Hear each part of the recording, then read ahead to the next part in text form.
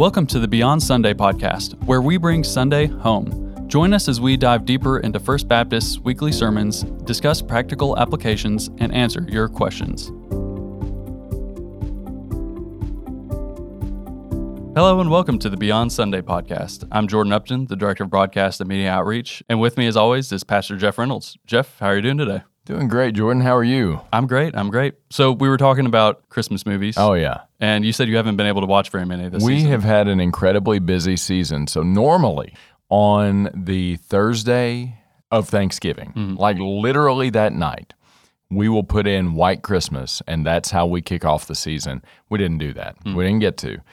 We have not self-consciously sat down. We caught a little bit of It's a Wonderful Life on cable at one point. So, Lord willing, this week as Christmas approaches, we're going to have some time to just take a breath and watch some of the classics. So, what about you all? How's your season been going? Yeah, about the same. We have not been able to watch very many Christmas movies. So, hard transition. We're talking about the Advent Sunday of Love today. We're talking about how God loves us, and we're looking at John 15:12 through 17. This is my commandment, that you love one another as I have loved you. Greater love has no one than this, that someone laid down his life for his friends. You are my friends if you do what I command you. No longer do I call you servants, for the servant does not know what his master is doing. But I have called you friends, for all that I have heard from my Father I have made known to you. You did not choose me, but I chose you and appointed you, that you go and bear fruit, and that your fruit should abide, so that whatever you ask the Father in my name, he may give it to you.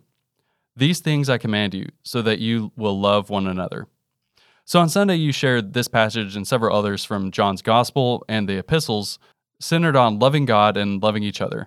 John, as you pointed out, is even called the beloved disciple throughout his gospel. So why are John's writings so focused on love?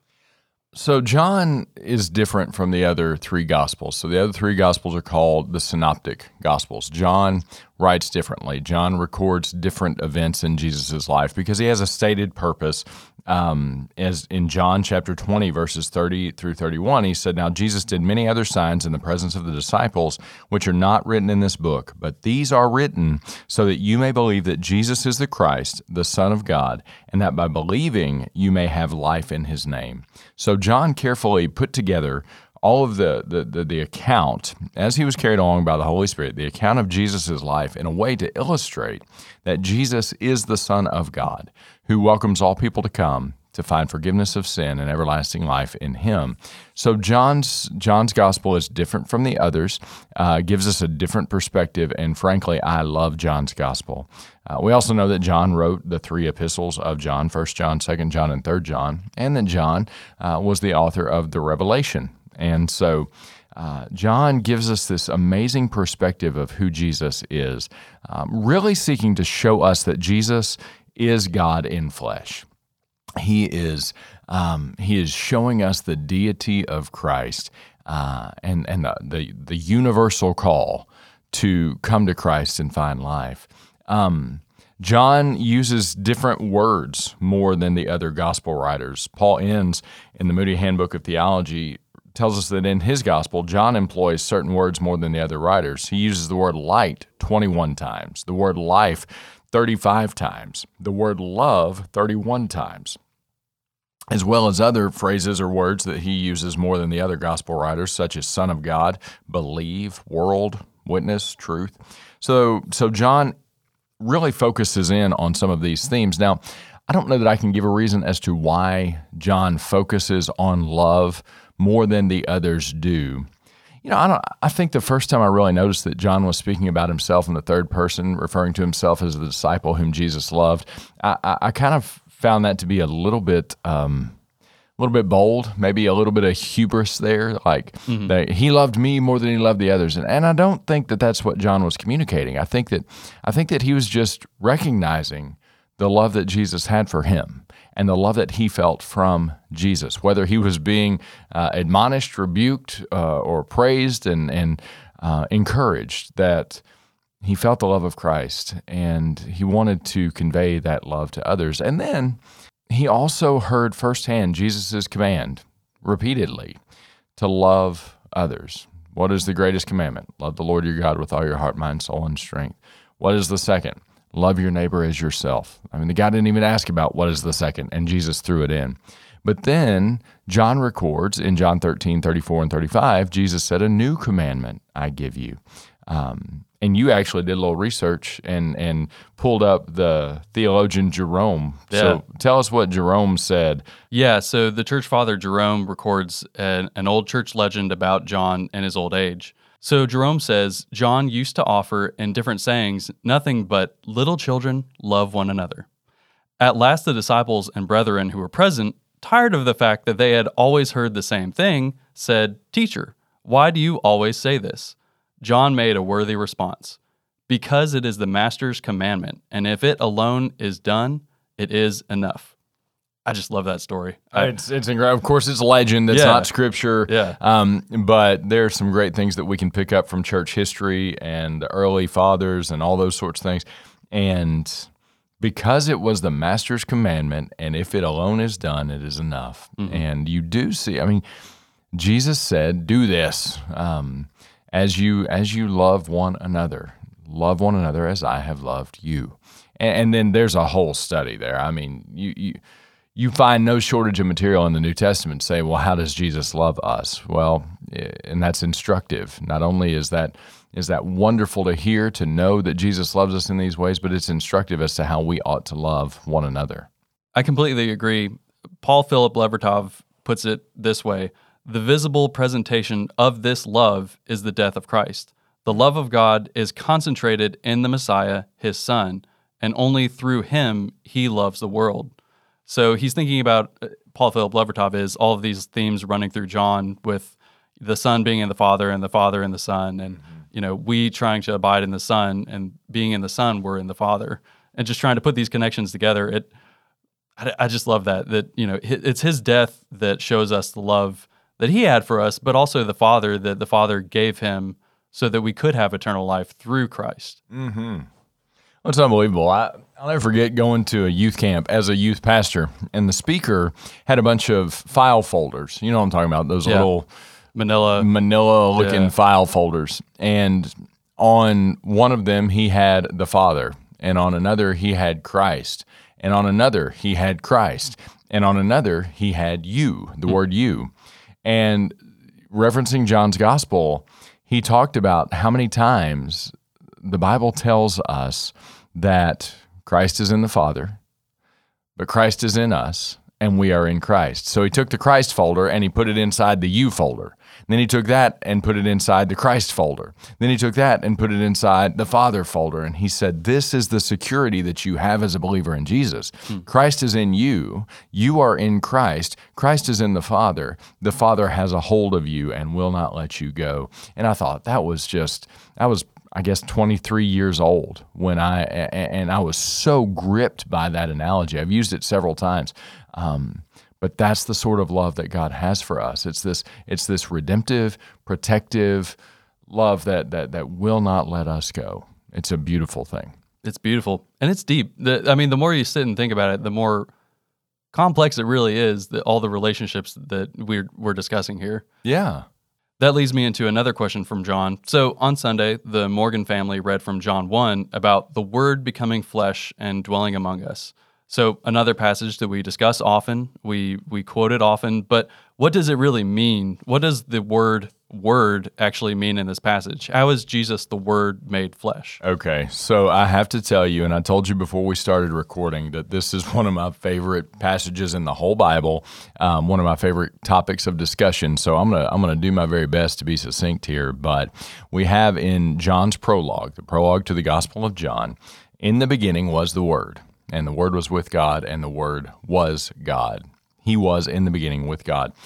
When I first read that, I thought what most people might think, that the Word is the Bible. So in the beginning was the Bible. Well, how's that work? Because the Bible was written over several centuries by many human authors as they were carried along by the Holy Spirit. So that can't be true.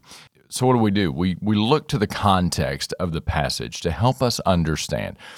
John takes us back to the beginning. His opening line is similar to the opening line of the Bible, Genesis chapter 1, verse 1. In the beginning, God created the heavens and the earth. Well, John takes us back to the beginning. In the beginning was the Word. So we have this mystery of what is the Word, but we learn as we continue to read that not only was the Word in the beginning, but the Word was with God. When you go back to the original language in which John was written, Greek, you see that the phraseology there is the word was pros ton theon. That's what we translate with God. What John is saying is the Word is in a face-to-face equal relationship with God. And then in the next phrase, he says, and the Word was God. So there's this mysterious way in which the Word and God are the same. They are together, united, echad. They are one. He was in the beginning with God. All things were made through him, and without him was not anything made that was made. In him was life, and the life was the light of men. The light shines in the darkness, and the darkness has not overcome it. So then he stops and talks about John the Baptist for a minute. Then he comes back to the true light, who was given to his people. He was given to his own, yet his own did not receive him. But to as many as did receive him, to them gave he the right to become children of God.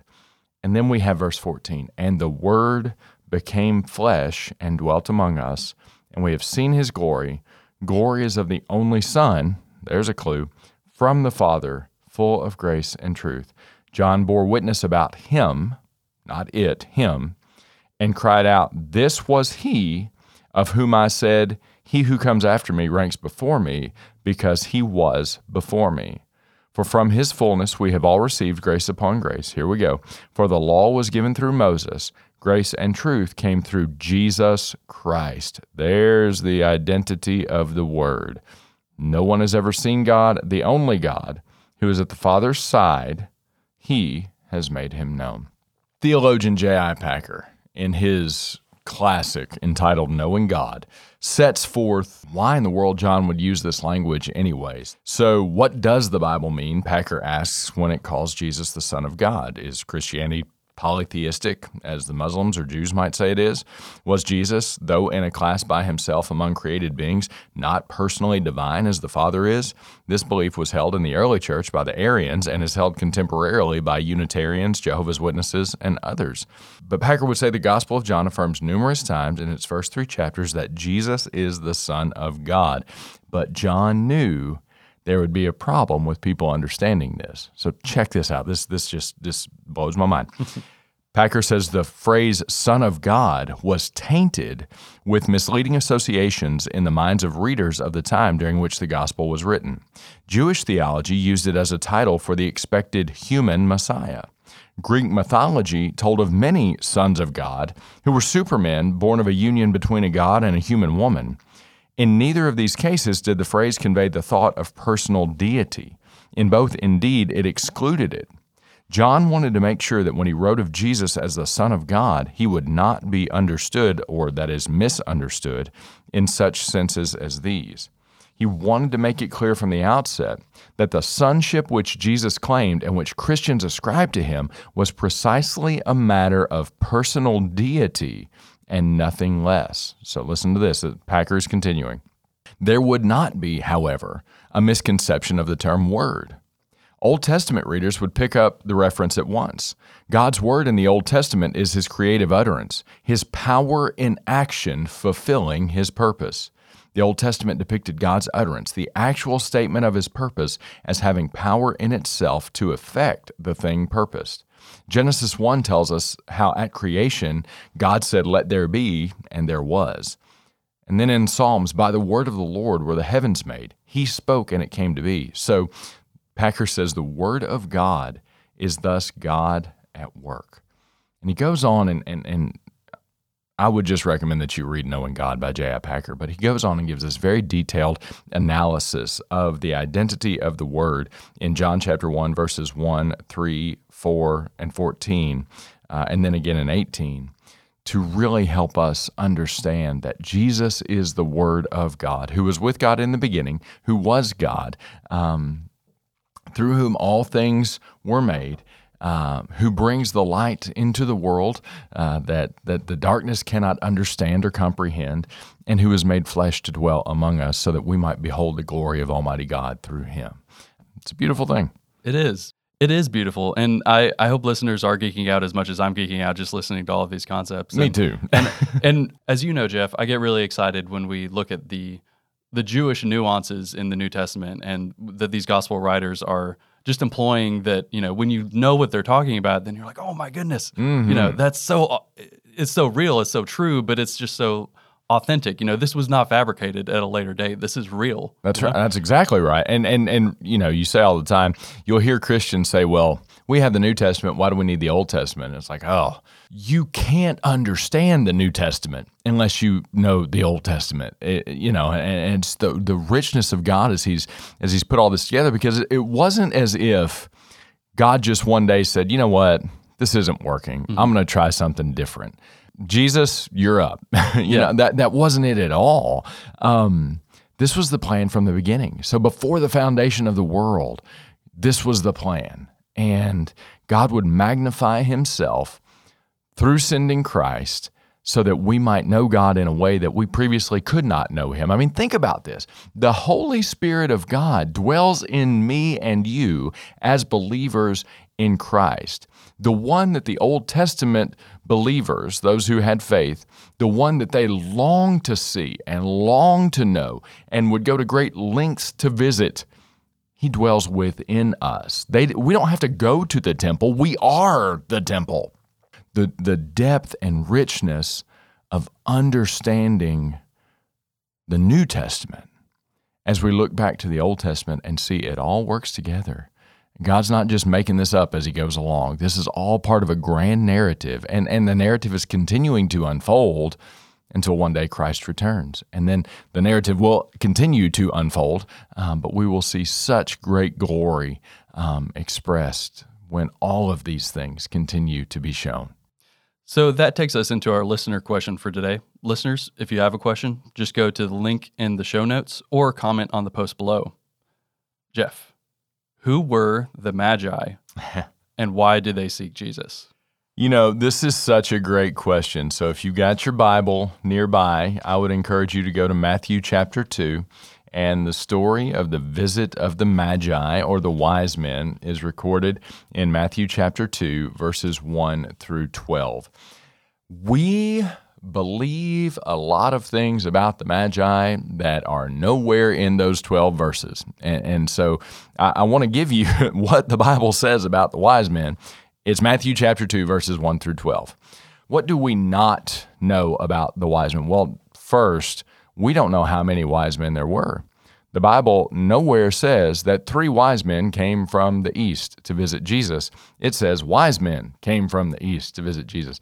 Why do we call them 3 wise men? Well, there were 3 gifts, gold and frankincense and myrrh. And we don't know exactly when they came. Really, you have about a 2-year window, because they're no longer talking about the baby, they're talking about the child. So is there some sense in which Jesus has grown up a little bit? They're not coming to a stable or a cave, they're coming to a house where the child is. So something has changed. So you've got some truth there. And the other thing we don't know is their names. So we don't know that there are 3 of them. You say, well, I thought it was Melchior, Balthazar, and Gaspar. Well, no, they just made that up. Okay, that's all tradition. We don't have that from Scripture. But what they did was they studied the stars. And they came because there was some sort of event in the sky that was heralding something important to them. So David Platt would tell us that another thing we know about the wise men is their prominence. High-ranking officials with power and influence. When we picture these men, we shouldn't think of them as an isolated stargazing club. These men were well respected with roles in both religion and politics in their own land. And Platt there quotes Blomberg in his Matthew, page 62. He said they almost certainly had a high position wherever they came from. Their position is evident in the wealth that they brought with them, and they probably didn't travel alone. There's a lot of mystery surrounding the Magi, but what I can tell you is that hymn that we love to sing, that Christmas carol, We Three Kings, is not accurate. It just is what it is. I still love the song. We sing it here. I sing it. Again, don't let that ruin your, I have several nativity scenes in my house. They all include wise men. I'm not sure that they should, but they do. And I still sing the song with gusto because what do we ultimately know about these wise men? They worshiped Jesus. How did they worship him? Well, they worshiped him by bringing him gifts of great value. Gold, which is fit for a king, frankincense, which is fit for a deity, and myrrh, which is ominous of how a body would be treated after it died. And so I still love the story of the wise men and celebrate the way that they worship Jesus. So, Jeff, you've seen the Ten Commandments, right? I have mumbled multiple times. Yes, sir. Yeah. So at the very beginning, you have this scene with magicians who are telling Pharaoh that, there's going to be this Messiah type figure who's going to come and save the Jewish people from slavery. Mm-hmm. So that's not explicit in Exodus. It does not mention that. It just goes from, the Hebrew people becoming numerous to Pharaoh trying to kill off children. Mm-hmm. But it's in Jewish tradition that was around at the time of Jesus' birth that there were magicians that gave this message to the Pharaoh. So Matthew connects some of these dots from Jewish tradition of his time and says that there were these men, these wise men, who were telling the king, Herod, about the birth of the king of the Hebrews, Jesus. Right. So you have these details that are true and definitely happened. But as Matthew's hearing them, he's like, wow, I've heard this before. These are the stories we'll tell our kids about. This is about the birth of Moses. Yeah. But no, this is the birth of the Messiah, the final Redeemer. I can't imagine being a kid at that time hearing this story of, no. That happened with Moses, but it happened again with Jesus. Yeah. This is the guy. This is the Messiah. Well, and it's so interesting, as we were discussing just a moment ago, you look back at the conditions surrounding Moses' birth. Mm-hmm. You got a jealous king Yeah. who's killing babies. Yeah. What happens in the New Testament? You got a jealous king who's killing babies. Yeah. Why? Because they want to protect their power. And so there are so many connections there. Egypt, where does Jesus go? Where do Mary and Joseph take him? Well, out of Egypt I have called my son. Yep. Interesting. You have the already of that in the Old Testament as God brought his people out of Egypt, and then you have the not yet in the Old Testament, but when we look to the New Testament, God is going to call Jesus out of Egypt. And so many connections, yet again illustrating that none of this is an accident. All of this is the hand of God sovereignly leading and guiding the world for the glory of God through Christ, our Lord and Redeemer. Amen. Jeff, this has been another awesome episode. And again, we want to thank Jordan Evans for recording today's episode. Thank you very again. much, Jordan. Yes, absolutely. So, Jeff, Christmas is this weekend. We have our Christmas Eve service and our Christmas Day service. Do you want to tell us a little bit about those? So, Christmas Eve, Saturday, December the 24th, we will have our in-person Christmas Eve service at 5 p.m. right here at First Baptist Church, the corner of 12th and Chestnut. We will live stream that event by way of our Boxcast, but we would love for you, whether you regularly attend First Baptist Church or not, to come and bring your friends, bring your family. It's such a sweet, sweet moment as we come, not for a long service, but for a service in which we remember the Christmas story, in which we celebrate communion, and in which we end our service by singing Silent Night, as we pass the light from the Christ candle, as we pass that from one to another throughout the sanctuary, and as the lights come down and we sing together a 204-year-old song in the context of a 204-year-old church, it to me is just one of the most amazing moments of the year. But if you can't make it, and even if you can, we want to encourage you to tune in to WBKO ABC on Saturday, December the 24th at 6 p.m. Jordan, you have done an amazing amount of work in recording an experience that is great and filled with great music of the season. So I hope folks will, if they can focus on it, definitely record it so you can focus on it. But if nothing else, have it on in the background of your family gathering because you and your family, your friends, will be blessed by the experience. So that's Saturday at 6 p.m. On WBKO ABC and by way of our live stream. You can access that at firstbaptistbg.org. And then Christmas Day. Christmas Day is a Sunday this year, so we will not have Sunday school. A few adult classes are choosing to meet, but by and large, nobody's having Sunday school. We'll have a donut fellowship. Lauren Parrish had this idea. Yeah. So if you want to come at 9 and beginning at 9 and have some donuts and coffee and orange juice and those sorts of things, please feel free to come. And then at 11 a.m., we will have Christmas Day worship celebrating the birth of Jesus Christ, our Lord. But there is one change for Christmas Day if you are a broadcast viewer. And I really want to brag on WBKO because they've been really good to us. Yes. Well, on Christmas Day, there are sporting events on ABC and Fox that the networks are mandating will supersede our broadcast. So they're pushing us off. But WBKO has been kind enough to put our broadcast on their CW station. So WBKO CW. Christmas morning, I don't know what channel that is where you are, but you can go through your cable or you can look it up on your favorite search engine and find it. And we would love for you to join us either in person or by way of our broadcast, 11 a.m., Sunday morning, WBKO CW. Thank you, Jeff. Can you pray us out for today? Yeah, let's pray. Lord, as we embrace this week leading up to the celebration of the birth of Christ, we are so thankful for everything that means. But Lord, I pray that you would stir our souls with the message that God so loved the world that he gave his only begotten Son, that whosoever believes in him should not perish, but have everlasting life. And so, Lord, let that message grip us and stir our souls as we gather with people that we love, as we eat wonderful foods, as we celebrate wonderful traditions. May all of it cause us to look to you, to grow closer to you, and to rest more fully in your amazing love. We pray these things trusting you in Jesus' name. Amen. Amen. Thank you for joining us. If you enjoyed this episode, be sure to subscribe to our channel. To submit a question about Sunday's sermon, the Bible, or walking with Jesus, click the link in the episode description. Our hosts today are Pastor Jeff Reynolds and myself, Jordan Upton. Our engineer is Elliot Beckley.